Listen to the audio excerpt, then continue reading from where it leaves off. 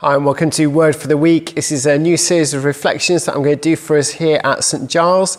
I'm very aware that not everybody can make the services that we have in church at the moment, and so I'm missing out on the fellowship and the teaching. So this is some way of going towards addressing that. We're not able to do the full online services as we were, but this is a reflection, a shortened version of the sermon that will be preached each Sunday, so you can keep up with what we're doing in church at home. Also, home groups can refresh themselves on what the teacher was around on Sunday, and those who miss a Sunday don't have to miss out on our sermon series. So this week we are beginning a new series looking at the book of Revelation, and we begin with Revelation chapter 1. And rather than me read it for us, I've got David Suchet to do that today. Revelation chapter 1. The revelation from Jesus Christ, which God gave him to show his servants what must soon take place. He made it known by sending his angel to his servant John, who testifies to everything he saw. That is the word of God and the testimony of Jesus Christ. Blessed is the one who reads aloud the words of this prophecy, and blessed are those who hear it and take to heart what is written in it, because the time is near. John, to the 7 churches in the province of Asia. Grace and peace to you from him who is, and who was, and who is to come, and from the 7 spirits before his throne, and from Jesus Christ, who is the faithful witness, the firstborn from the dead, and the ruler of the kings of the earth. To him who loves us, and has freed us from our sins by his blood, and has made us to be a kingdom and priests to serve his God and Father, to him be glory and power, for ever and ever. Amen. Look, he is coming with the clouds, and every eye will see him, even those who pierced him, and all peoples on earth will mourn because of him. So shall it be. Amen.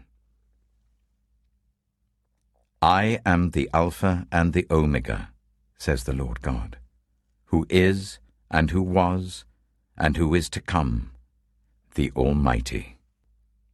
I, John, your brother and companion in the suffering and kingdom and patient endurance that are ours in Jesus, was on the island of Patmos because of the word of God and the testimony of Jesus. On the Lord's day I was in the Spirit, and I heard behind me a loud voice like a trumpet, which said, Write on a scroll what you see and send it to the 7 churches, to Ephesus, Smyrna, Pergamum, Thyatira, Sardis, Philadelphia, and Laodicea.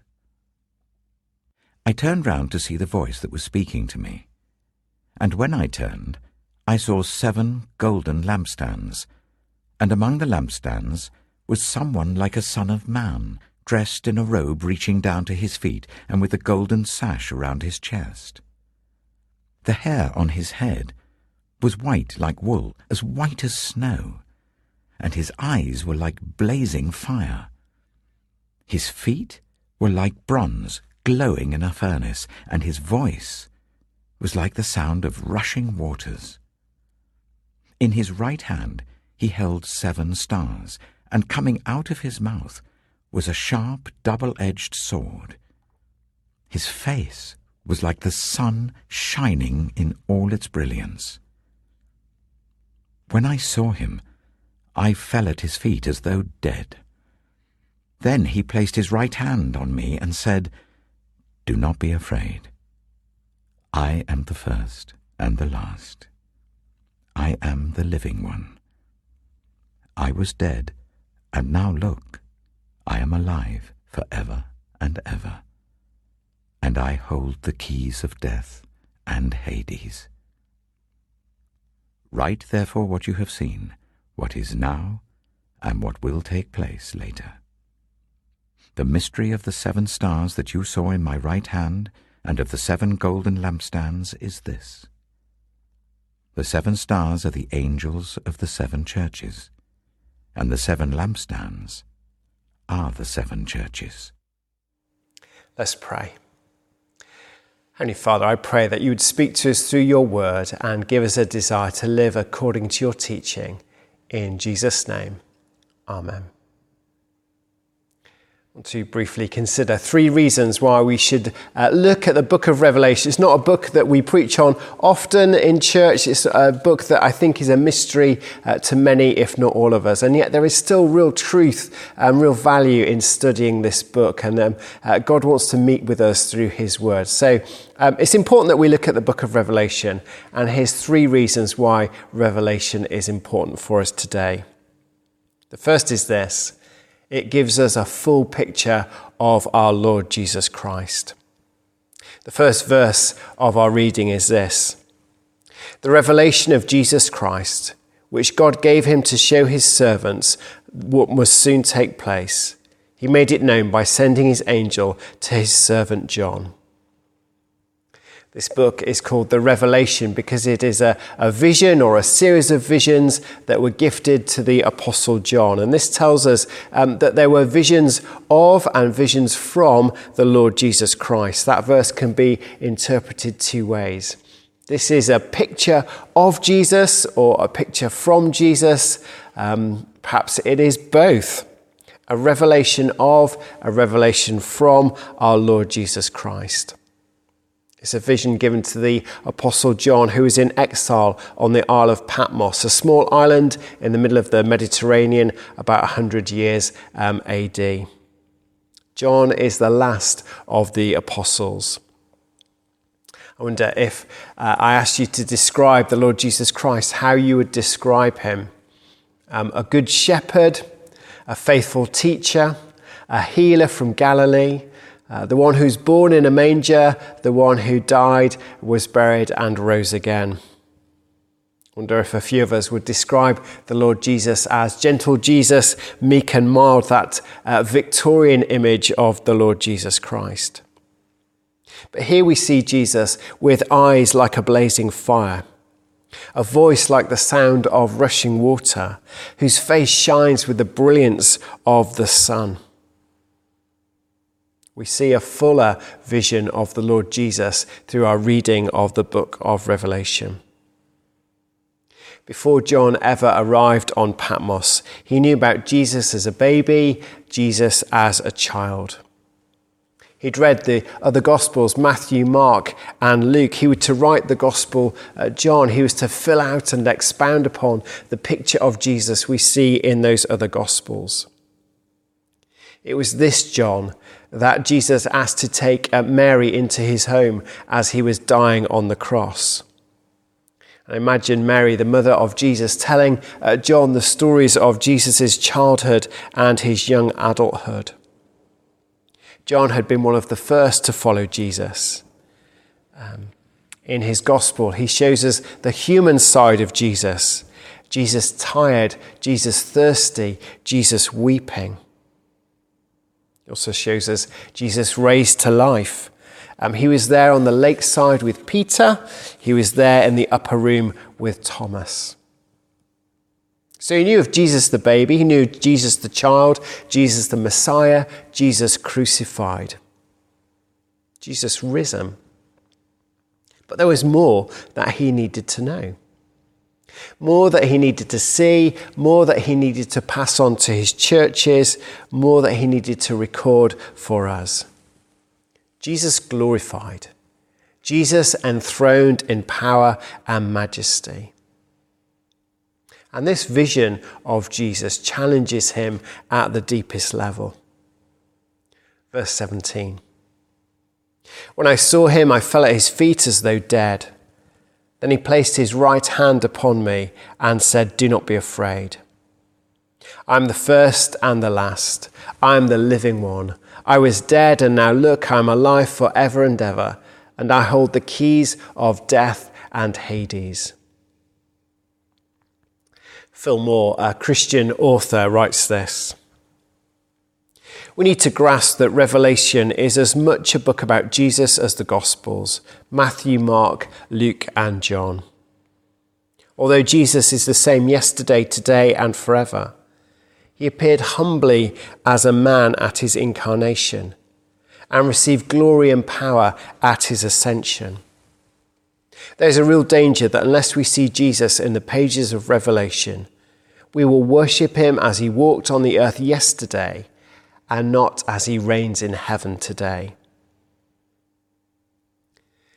This revelation, this picture of Jesus, this vision given to the Apostle John reminds us that the babe in the manger grew up to be the righteous judge who will come to judge the living and the dead. It teaches us that the great healer and teacher from Galilee is God incarnate, the Ancient of Days made flesh, and he speaks with the authority of heaven and earth behind him. This revelation shows us that the Jesus who was crucified is not just a suffering saviour, but is also a victorious king who holds the keys to death and Hades and who rules with an irresistible strength. So we study the book of Revelation to gain a fuller picture of Jesus, a fuller appreciation of who he is. And we read it as well to remind ourselves that Jesus is on the throne. One scholar tells a story of studying the book of Revelation while he was at theological college as a young man, and he's wrestling with it. He's finding it hard to understand, to decipher. And one day he notices one of the janitors, one of the cleaning staff at the same college, sat on a bench reading his Bible. It was a Christian college. And he goes and he asks him what he's reading. And the janitor says, I'm reading the book of Revelation. And the student, somewhat with some chagrin, says, oh yeah, and, do you understand it? And the janitor says, oh yes. And the student is a bit amazed and he says, really? And what's it mean? And the janitor says, oh, that's easy. Jesus wins. Of course, the janitor is right. And as he becomes a theologian and a Christian scholar, the theologian affirms that janitor's first impression those many years ago. Jesus wins. The book of Revelation reminds us that Jesus is on the throne. There is much to decipher in this book.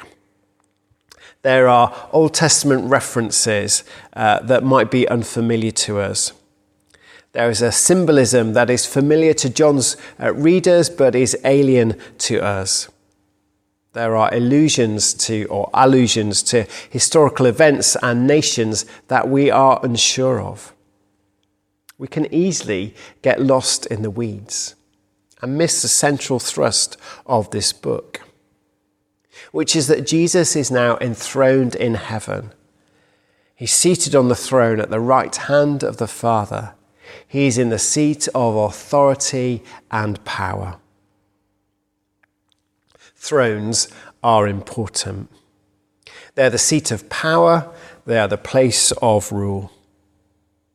In 2 Chronicles 9, verses 17 and 19, we read of King Solomon's throne, the most decadent king of Israel, the one who ruled Israel at the height of its power. He had a throne made of ivory and gold. He sat atop 6 magnificently decorated steps, his feet resting on a footstool of pure gold.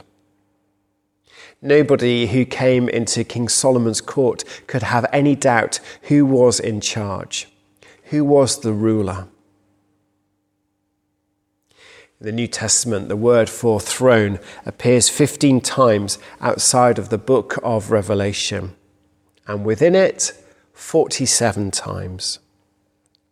Time and again, John is given a vision of the throne room of heaven, and the King of Kings and Lord of Lords is seated on the throne, seated in the highest place. Revelation 7, verse 10. And they cried aloud in a loud voice, "Salvation belongs to our God, who sits on the throne, and to the Lamb forever and ever." John is reminded, and we are reminded with him time and again, God is on the throne. Jesus is King of Kings and Lord of Lords. Jesus is in charge. He will prevail. Though his will is contested, though events seem to conspire against him, though he has enemies yet to be subdued, ultimately his will be done, and his kingdom will come on earth as it is in heaven. And this matters. This really matters. This mattered to John on Patmos, and it matters to us today. Think of John, the last of the surviving disciples, writing about 95 AD. His compatriots have all been killed. Some of the disciples are crucified, some are beheaded, others die in other ways. The church in his day is undergoing wave after wave of persecution. Nero, one of the Roman emperors, will be killing Christians for sport. In the gladiatorums of the empire, they're being torn apart by wild animals. Christians are losing their businesses. They're being thrown out of their homes. The scriptures are being confiscated and destroyed. And you can imagine John and his fellow believers questioning what happened to that vision of Jesus' kingdom that will never be shaken. And then he's gifted a vision. The curtain is pulled back and the heavenly reality is revealed. The Lord Jesus is still on the throne. There's a striking similarity of the vision of heaven that is given to John and the vision which is given to Stephen, the first martyr in the church's history. If you read in the book of Acts, chapter 7, you read the story of Stephen's death. Dragged before a crowd, he's stoned to death.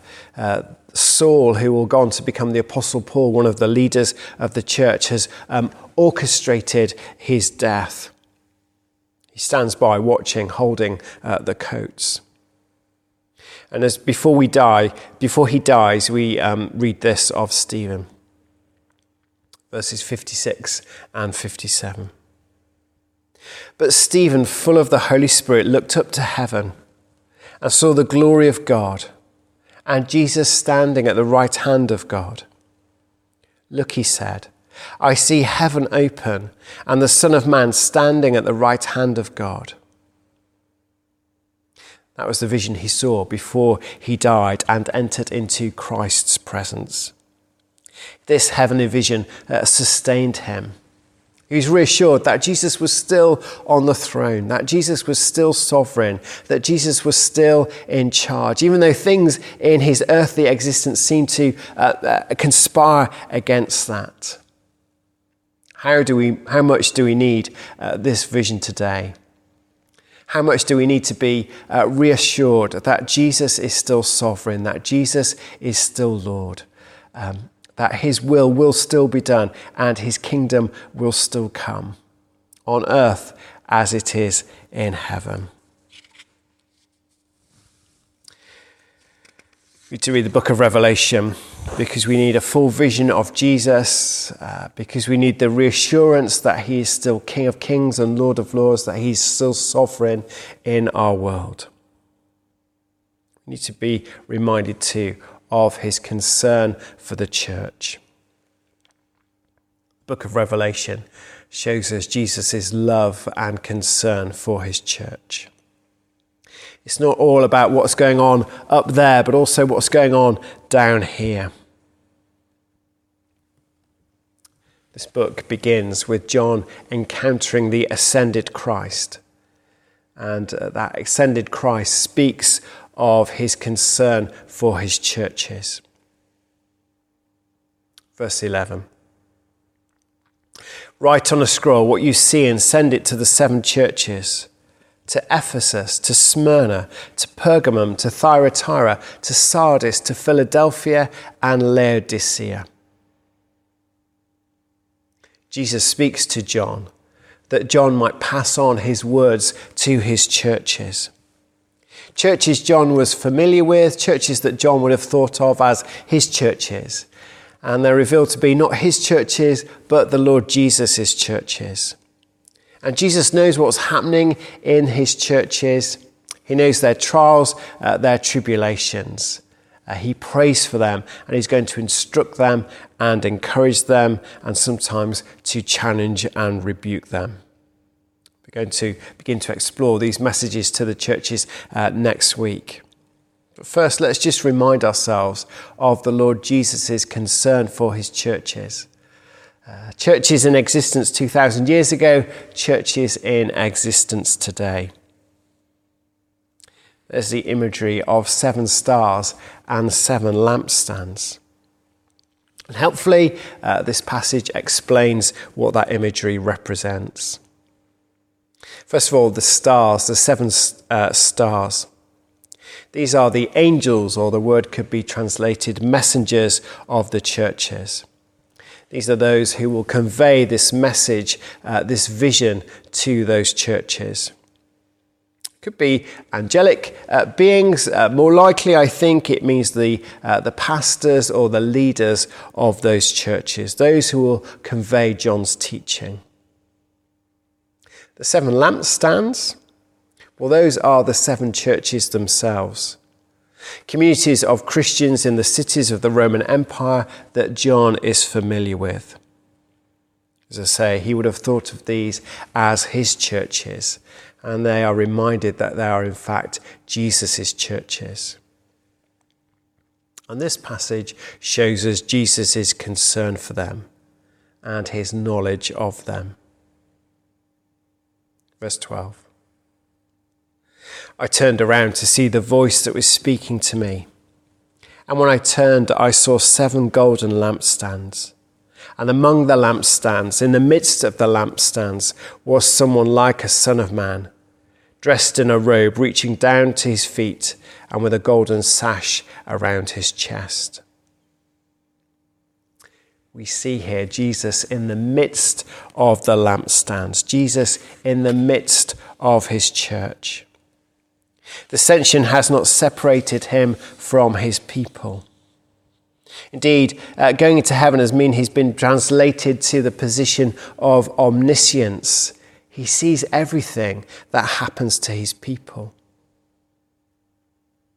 I mentioned a few moments ago Stephen's death in the book of Acts. As I said, Saul is the chief persecutor, the orchestrator of the persecution that is going on in the church. And then in Acts chapter 9, Saul himself encounters Jesus on the Damascus road and is blinded by his glory. Acts 9, verse 3. As he neared Damascus on his journey, suddenly a light from heaven flashed around him. He fell to the ground and heard a voice say to him, Saul, Saul, why do you persecute me? Who are you, Lord? Saul asked. I am Jesus, whom you are persecuting, he replied. Now get up and go into the city, and you'll be told what you must do. We see here the closest possible identification between Jesus and his people. Why do you persecute me? Jesus says. Not my people, not my church, not my treasured possession, but me.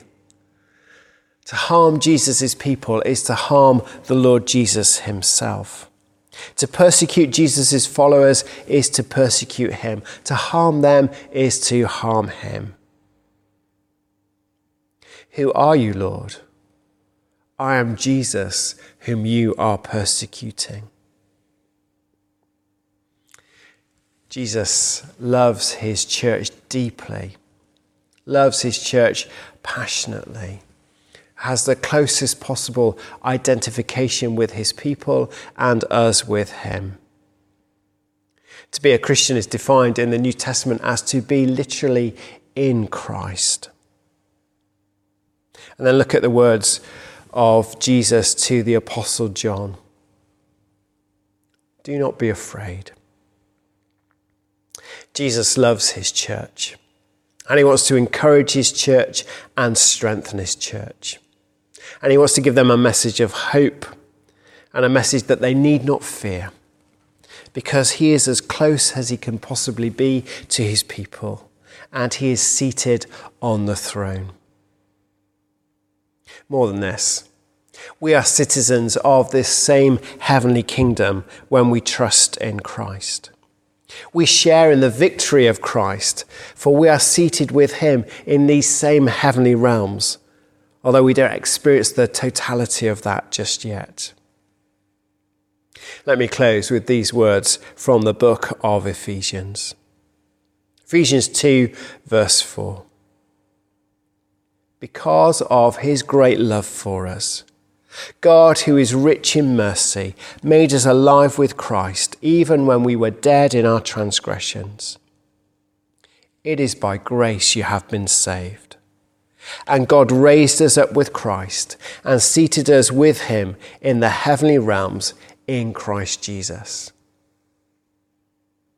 I pray that in this sermon series on the book of Revelation, we will gain an even greater understanding of who our Lord Jesus is and his love for his church. I pray we'll come to a deeper understanding of what it means that he rules from the throne of grace. And I pray that we would be reminded of his deep love for us, and we would be renewed in our love for him. In the name of Christ, amen.